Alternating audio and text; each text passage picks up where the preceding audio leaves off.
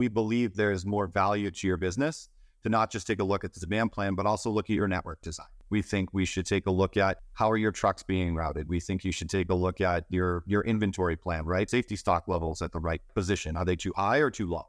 So a demand plan doesn't take those things into account.